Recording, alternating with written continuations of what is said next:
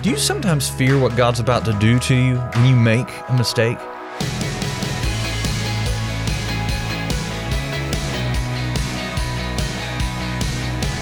Hey there, I'm Andrew Stevens, and you're listening to Unlocked, your daily key to unlocking God's Word in your life. Our devotion today asks a question that I know I've asked myself quite a few times.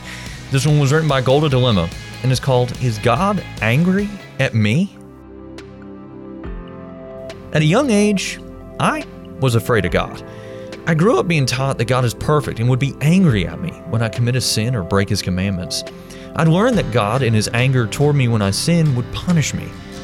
And it's true that in Scripture, God does sometimes get angry, especially when His people continue to go against His good laws and refuse to turn back to Him. Sin hurts people, so it makes sense that a loving God would get angry at sin.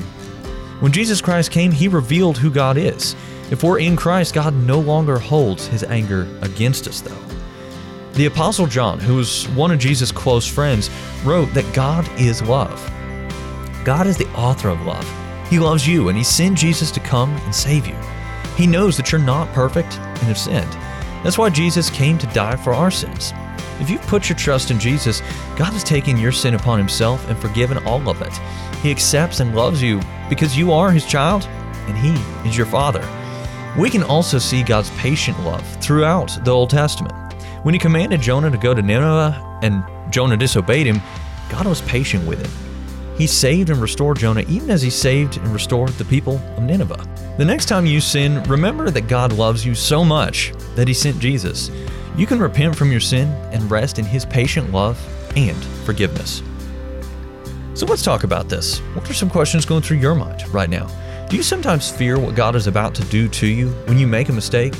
In response to the sin of humanity, God did not condemn us. Instead, He sent Jesus to save and restore us by dying on the cross and rising from the dead. God loves you and wants wholeness for you.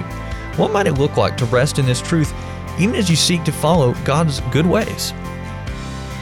As you and I can read in Psalm 103 verse 8, the Lord is compassionate and gracious, slow to anger and abounding in faithful love. Now, I'd encourage you to read in your Bible Psalm 103, verses 8 through 14, including that verse we just read, as well as John 3, 16 and 17, and 1 John 4, 14 through 19, to help keep God's Word alive in your life. Unlocked is a service of Keys for Kids Ministries, and it's listener-supported. Just $5 a month goes a long way to help us keep Unlocked going strong into the future. If you'd like to donate and join the team supporting Unlocked, you can do so by checking out the Giving tab in the Unlocked app, or unlocked.org. Also, be sure to check back tomorrow because we're going to take a look at whether something is a burden or a gift. But until then, I'm Andrew, encouraging you to live life unlocked, opening the door to God in your life.